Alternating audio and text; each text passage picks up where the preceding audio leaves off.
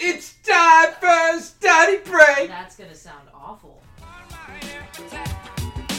Here's what it must say. Here lies a man whose Catholic is great. Oh, on my hair attack. Here's what it must say.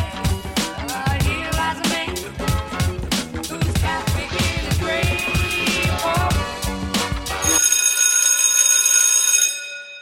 Hello and welcome to Oh No Lit Class Study Break, your 15-ish or so minutes of lit adjacent content and bonusness. I'm gonna figure this out one day, probably. I'm Megan. I'm RJ. And today we are going to be talking about one of my biggest kind of English major snob pet peeves. And I totally recognize that it's a snobby thing, and it's pedantic, and means that I'm cranky. But it's still there. It's still a thing. And that thing is wildly miscontextualized quotes. Like, people that take quotes from literature and that it's just been passed around so many times and interneted. And, I mean, you've heard me complain about it before. Put on a background with, like, a shooting star tattooed on someone, and it's like, no, that's not what that means, though. Which is very much an old man yells at cloud thing, but I can't help it. It bothers me so much. RJ, I'm assuming you don't have particularly strong feelings on this. Everybody's right. Literature means nothing. We're the ones who ascribe meaning to it. Well, if literature doesn't mean anything, by that extension, nothing means anything. And if nothing means anything, why the fuck do we do anything? Welcome to 2018. I can't sit here and debate existentialism with you because I will have to go lie down and, like, cry for a while. Quitter. My insurance does not cover existential angst and ennui, so... Or does it? It does... does it... What is insurance? I don't know. I know you don't know. No, I really don't. So the biggest offender in this case is one that I know I've mentioned on the show before, and that is Shakespeare. Well, Shakespeare's not the offender. Well, Shakespeare's the offendee, I guess. He's the person who's the Hey, offendee. you're all over the place. See, you agree. Words don't mean anything. Shakespeare's a bumblebee. Shakespeare's a funny bumblebee. Yeah, just buzzing along.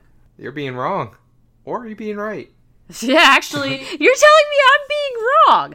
I thought no one's wrong. I thought everybody's right. I thought nothing means anything. Well, I said, or you're right. Fuck you. Now, see, as a community, we've all agreed that certain words do have certain meanings. An offender would seem to be incorrect here, It's true. ascribing that to Big Willie Shakespeare. I wish you would ascribe a different word to him. You're not even pronouncing the word right. Ascribe. Abscribe. Yeah, I abscribe. Right after my crunches. That's why I'm ripped.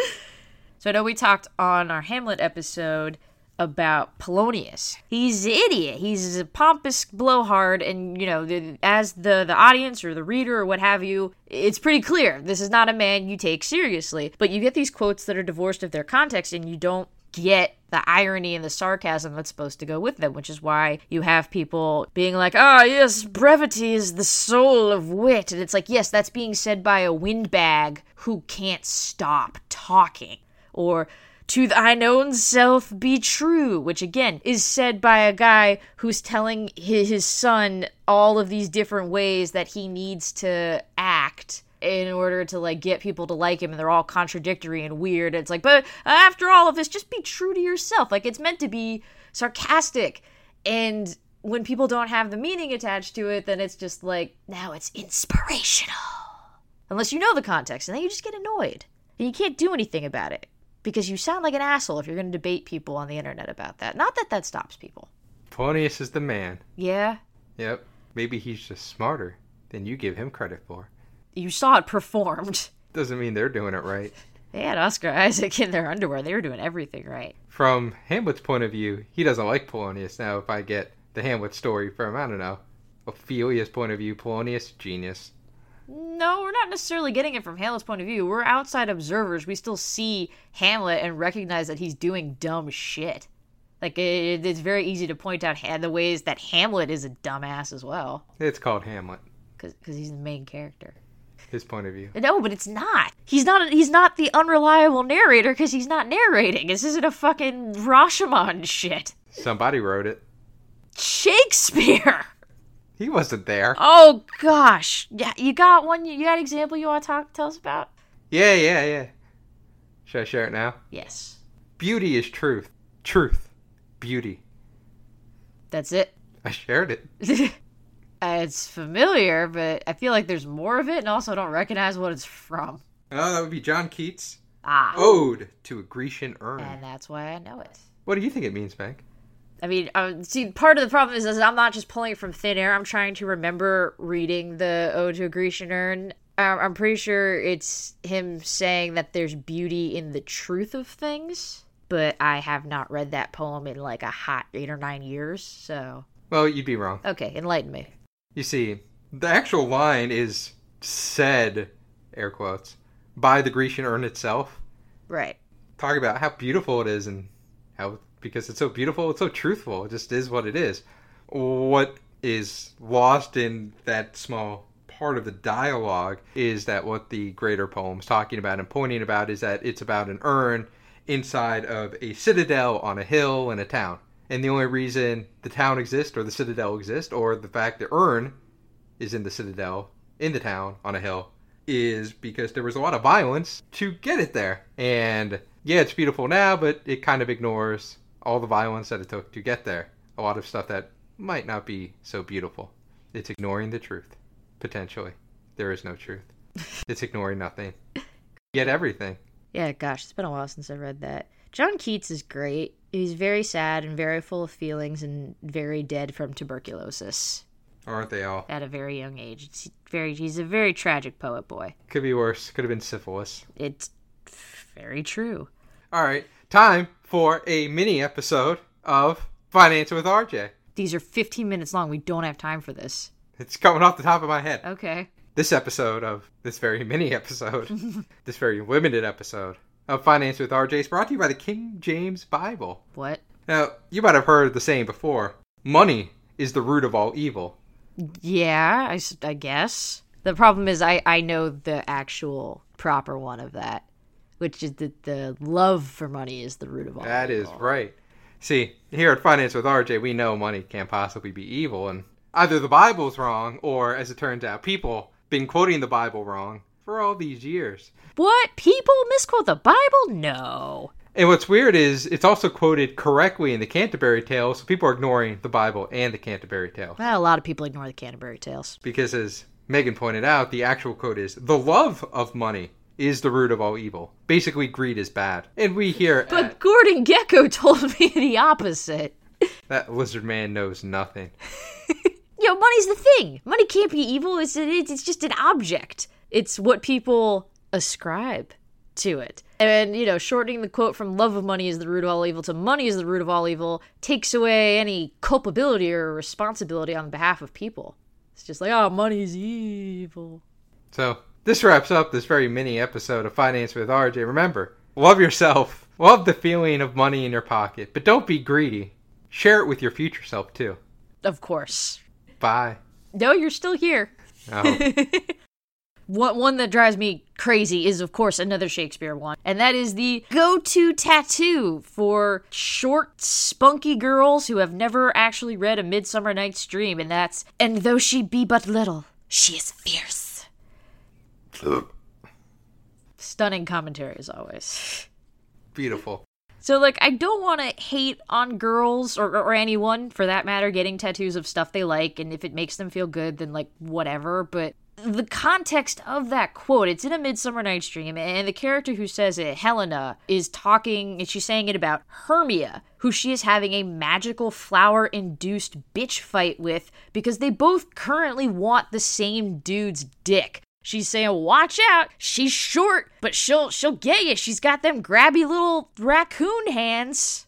Not like an awe sort of statement of like, though she is small, she is full of power and might. It's like, nah, she's a tiny, angry little bitch, which, to be fair, might also appeal to some people, which, you know, that's fine. It's just, it has that vibe of this, you know, just in that moment we were infinite bullshit. And it's like, no, it's something catty that one woman yells at another because they want to fuck the same dude. And I just need to say that. All right, it's out of my system. Very good. It's good to work through stuff. It is. Now, you might have heard the lines before. 2 roads diverged in a wood, and I took the one less traveled. Because you wanted to beat the crowds back to the parking lot. Maybe. Hipsters love this quote. Some may even get it tattooed on themselves in some way or the other. It is true. That's up there with, like, not all who wander are lost, which is a Tolkien quote, and we could get into that another day, too. Anyway, people kind of ignore the whole first 80% of the poem when they look at this last couple lines of the poem here. Nah, but the last lines are the sexy ones. Because what Frost mentions up until those lines is how there's two roads, which are almost equally traveled. Both look pretty good. And he actually skips the first one he comes across. He goes to the other one, and then he kind of regrets he didn't take the other one the whole time. And really what he's saying in these last few lines is it made all the difference because now he's wondering what he missed on that other road. And now, with a sigh, he'll look back on this day going, man, what would have happened if I got the soup? If I got the soup. I tried to say soup and salad all at once. You did. You tried to make it one word, one sort of horrible, wet salad meal. So basically, what this poem's about is a man going to a restaurant, unsure, should I get soup or salad, picks one randomly, and then the rest of his life is always wondering, what if I got the soup and or the salad, or both? So it's not even like, oh, I took the road less traveled, I carved my own path. It's, well, there were two paths. This one had slightly less footprints on it. I took that one and I was like, fuck, what was on that other path, though? So it made all the difference in that it haunts him. Right, it made all the difference, and now he'll never go down that other path. So it's like the end of La La Land. I suppose. Don't know where that came from. I don't know either. Well, no, they think of what could have been at the end, but they went down a different path and they aren't together. Maybe in your reading. Yeah. Did you go and write a fan fiction? Ooh. Did you go write a City of Stars AU? That's the name of the song, I couldn't remember.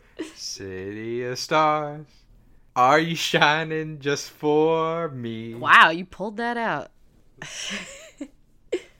Line. City of Stars. City of Stars. I don't fucking know. I don't fucking know. La La Land is a mediocre film. No, it's not. Yes, it is. Hater. Yeah, kind of. All right, my next one is finally not a Shakespeare one. It's even older. Older than the Bible, though? I got you beat. Roman poets. Yeah, I guess it's not as old as the Bible. I don't know. I don't know much about the Roman poet Juvenal and when he lived. If it was the BC, probably not. Okay. I'm dumb and I don't know things. Thank you. Yeah, I beat you to it. So tell me about this Roman poetry, Meg. I hear the Romans had a lot of gay sex. Is this true? From what I know, yeah. They had a lot of just sex in general. Wow. They're just all kinds. The quote is, "Who will watch the Watchmen?" And that is attributed to a Juvenal, I'm told. Yes. How old was he? Well, his name was Juvenal. Yeah. I don't know if maybe sounds like a rapper to me, man. Yeah, I don't know if he was juvenile in nature. I don't know much about Roman poets. This line has been used in lectures by fucking Nobel laureates and news articles and think pieces and all this shit about, like, well, how do we keep checks on power and who's going to be keeping checks on the people keeping checks on power? And of course, it was, kind of the big main theme of Alan Moore's seminal graphic novel Watchmen, which we both wrote theses on, because we're fucking nerds. But here's the thing. It doesn't actually have anything to do with government or checks and balances or sad superheroes who can't get a boner unless they're wearing their costume. Yeah, that's the one you identify with. No, I don't. Night Owl? I don't identify with any of them. I think they're all, like, fuckers. You identify with the naked blue man. It reminds me of me. I've been abscribing. I was going to say abstracting, but... You're doing all kinds of shit. Me and John abscribe. Yeah. We abscribe together. I hold his feet, he holds mine. Gross. And while he holds my feet, he also holds my hands. He also tickles me. He also strokes my hair. He has a lot of hands. Bill, I'm glad he can keep you happy. So, it's not about any of that. Well, it might be more about what you're saying. So, the quote is from Juvenal's satire... Oh, God. If it's a V and an I, that's a 6, right? Well, it's Rocky 3 plus Rocky 2 plus Rocky 1. Yes, Okay. that's 6. So, Juvenile Satire 6. And so it's a satire. It's supposed to be something goofy and funny, which is probably where the word juvenile ended up being rooted in, because I know he wrote a lot of these. You know, we could fact check that one at a later date. So, it's an essay from Juvenile to his friend Posthumus, not posthumous with like the H, or it means like after you're dead, just like posthumous. And it was like a joke meant to convince him not to get married. It's like a weird bro roast, because like women are all horrible, cheating sluts. So that's fun. It's just like a weird misogynistic bro rant, like I said. And so he's just like, yeah, man, you'd be better like killing yourself or just get a nice boy. Like, those are the two options he presents instead of getting married. Kill yourself or just get a nice boy. But he says, you know, okay, well, look, I know that you think you figured out a way around this, that you can bolt her in and constrain her, but who can watch the Watchmen? They keep quiet about the girl's secrets and get her as their payment. Everyone hushes it up. So it was, yeah, I guess you can try to keep your wife locked in the shed, but who's gonna watch the guys watching her? She's gonna fuck them, and then they're not gonna say anything because she's fucking them. So that sucks. You gotta do, and I guess people figure it out later on. You cut their balls off, you make eunuchs out of them, and it's all good. You don't gotta watch them. There you go. Practical advice. I wonder if Posthumus told Juvenile that, where it's like, bro, this doesn't work, you know. In 2018, just go get a chastity belt. Keep that shit under lock and key, bro. Who watches the guy who keeps the key to the chastity belt? Well, according to Robin Hood Men in Tights, nobody. And then it's just locked forever. Yeah, they have to fetch a locksmith. So yeah, it's not like this whole sort of thing of like, watch out for the government or Big Brother or whatever, whatever fucking New York Times online article is using it. So next time you see it there, just remember, it's about chaining women up, because you can't trust them to not go and fuck things. A+. And then you can't trust them not to fuck the guy watching them. Exactly. Yeah, you can't trust nobody. You may as well just kill yourself or just go fuck a nice boy. You can trust men. Sometimes. Oh, apparently you can't trust men if they're supposed to be watching your woman because they're gonna fuck her. You can't trust men around women. Trust them around other men. God, fuck the Romans, man. Yeah, that's what they did. Yeah, it's true. It's true. Isn't it great that we've come so far as a culture and a society? When am I not coming? Pretty much never. Yeah. It's very weird, and I think you should see a doctor about it. Anyway, as we're wrapping up here, Yeah. I'll leave us all with one more.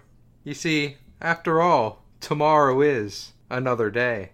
Tomorrow, I'll love ya tomorrow. Now, that's a different thing, you see. It's only a day away. So, after all, tomorrow is another day is from Gone with the Wind, written by Margaret Mitchell, performed by Scarlett O'Hara. A character isn't performed by. That's not how books work. She performed? Well, probably more people have seen the movie than read the book. Well, then it wasn't performed by Scarlett O'Hara. It was performed by the actress playing Scarlett O'Hara, you dipshit. Well, who is that? I don't know. I've never seen Gone with the Wind. It was performed by... Oh, Vivian Lee? Okay. Yeah. Sure. You could have fooled me. I thought the actress's name was Scarlett O'Hara.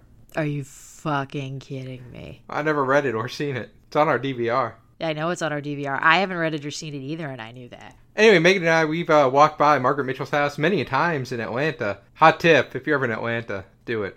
Now... Do what? Walk by Margaret Mitchell's house, look at it in passing, and go, oh, so Lady wrote Gone with the Wind. That's her house. All right. Let's go eat a bunch of barbecue. More importantly, go to Atlanta.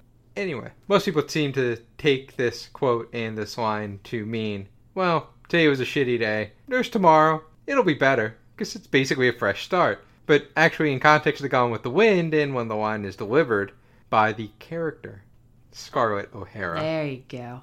What Scarlett's referring to is, well, I didn't win the man over today. Tomorrow's just another day for me to do the exact same thing. And if that doesn't work, well, then there's another tomorrow. And another tomorrow. To try to do the same thing again and again and again. Basically, she's saying, life is like Groundhog Day. You're just beating your head against the wall every day. That sounds fucking awful. I don't know if I want to go watch Gone with the Wind now. And that's how people completely reverse the meaning of that line. We get these tiny chunks that are divorced from what they actually are. And then, you know, they get them tattooed on themselves. Just like you. No, I do have a poetry stanza tattooed on me, but I know the context and I know where it comes from and I know what it means. I didn't just find it on the internet and thought it sounded neat. Now, if I saw someone... Someone's rather defensive. No, I believe thou dost protest too much. Look, if I saw a girl and she had a fucking, she's small, she's fierce or whatever tattoo, like, I'm not gonna say anything. I'm not gonna walk up to her and be like, do you get where that comes from? That it's about two girls bitching at each other over penis? Because I'm not an asshole. It just bugs me. I had to get off my chest. And now you know. And maybe you learned a thing too. And that's what these study breaks are all about. So, that'll about do it for us. Until the next time that we do this. I'm Megan. I'm RJ. And we love you, our lovely patrons. You're the best. Bye.